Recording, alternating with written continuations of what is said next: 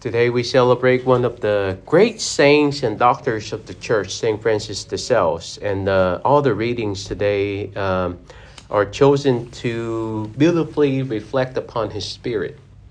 When he was a priest, he became a priest contrary to what his father wants of him, because he was from noble blood. So he gave all of that behind and became a priest, and not just a priest of the time where living a life of leisure and things like that, but he was very zealous in dedicating his life to catechize, to teach, to form people according to the faith.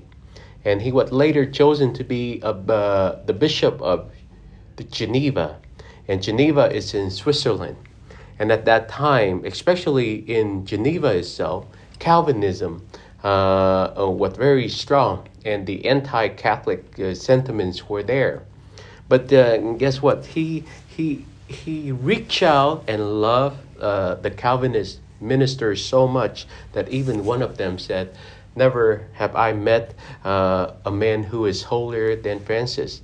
And he had the zeal of an apostle.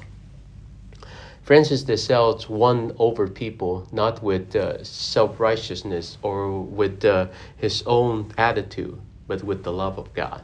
And he wrote a very beautiful works that is called Introduction to the Devout Life, where he reminds us that religious devotion is not just something for priests, for monks, or for nuns, but religious devotion is actually for each and every one of us. And religious devotion help us to really seek God and allow the love of God to transform us deep from within. Saint Francis de Sales is the patron saint of writers, of journalists, and of catechists, because he teaches us that we should use our gifts to catechize, to help people, and to bring people back to the true faith.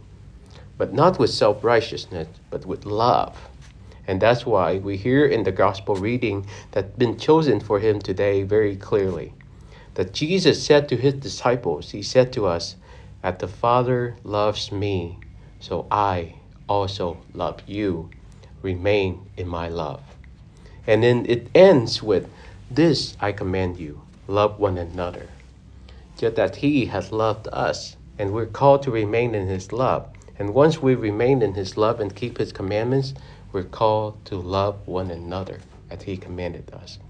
May St. Francis de Sales help us to use all of the gifts that we can, not just to evangelize, to prove ourselves, but to bring other people to his love, so that those who are around us will recognize in their own life too what it means to be God's beloved.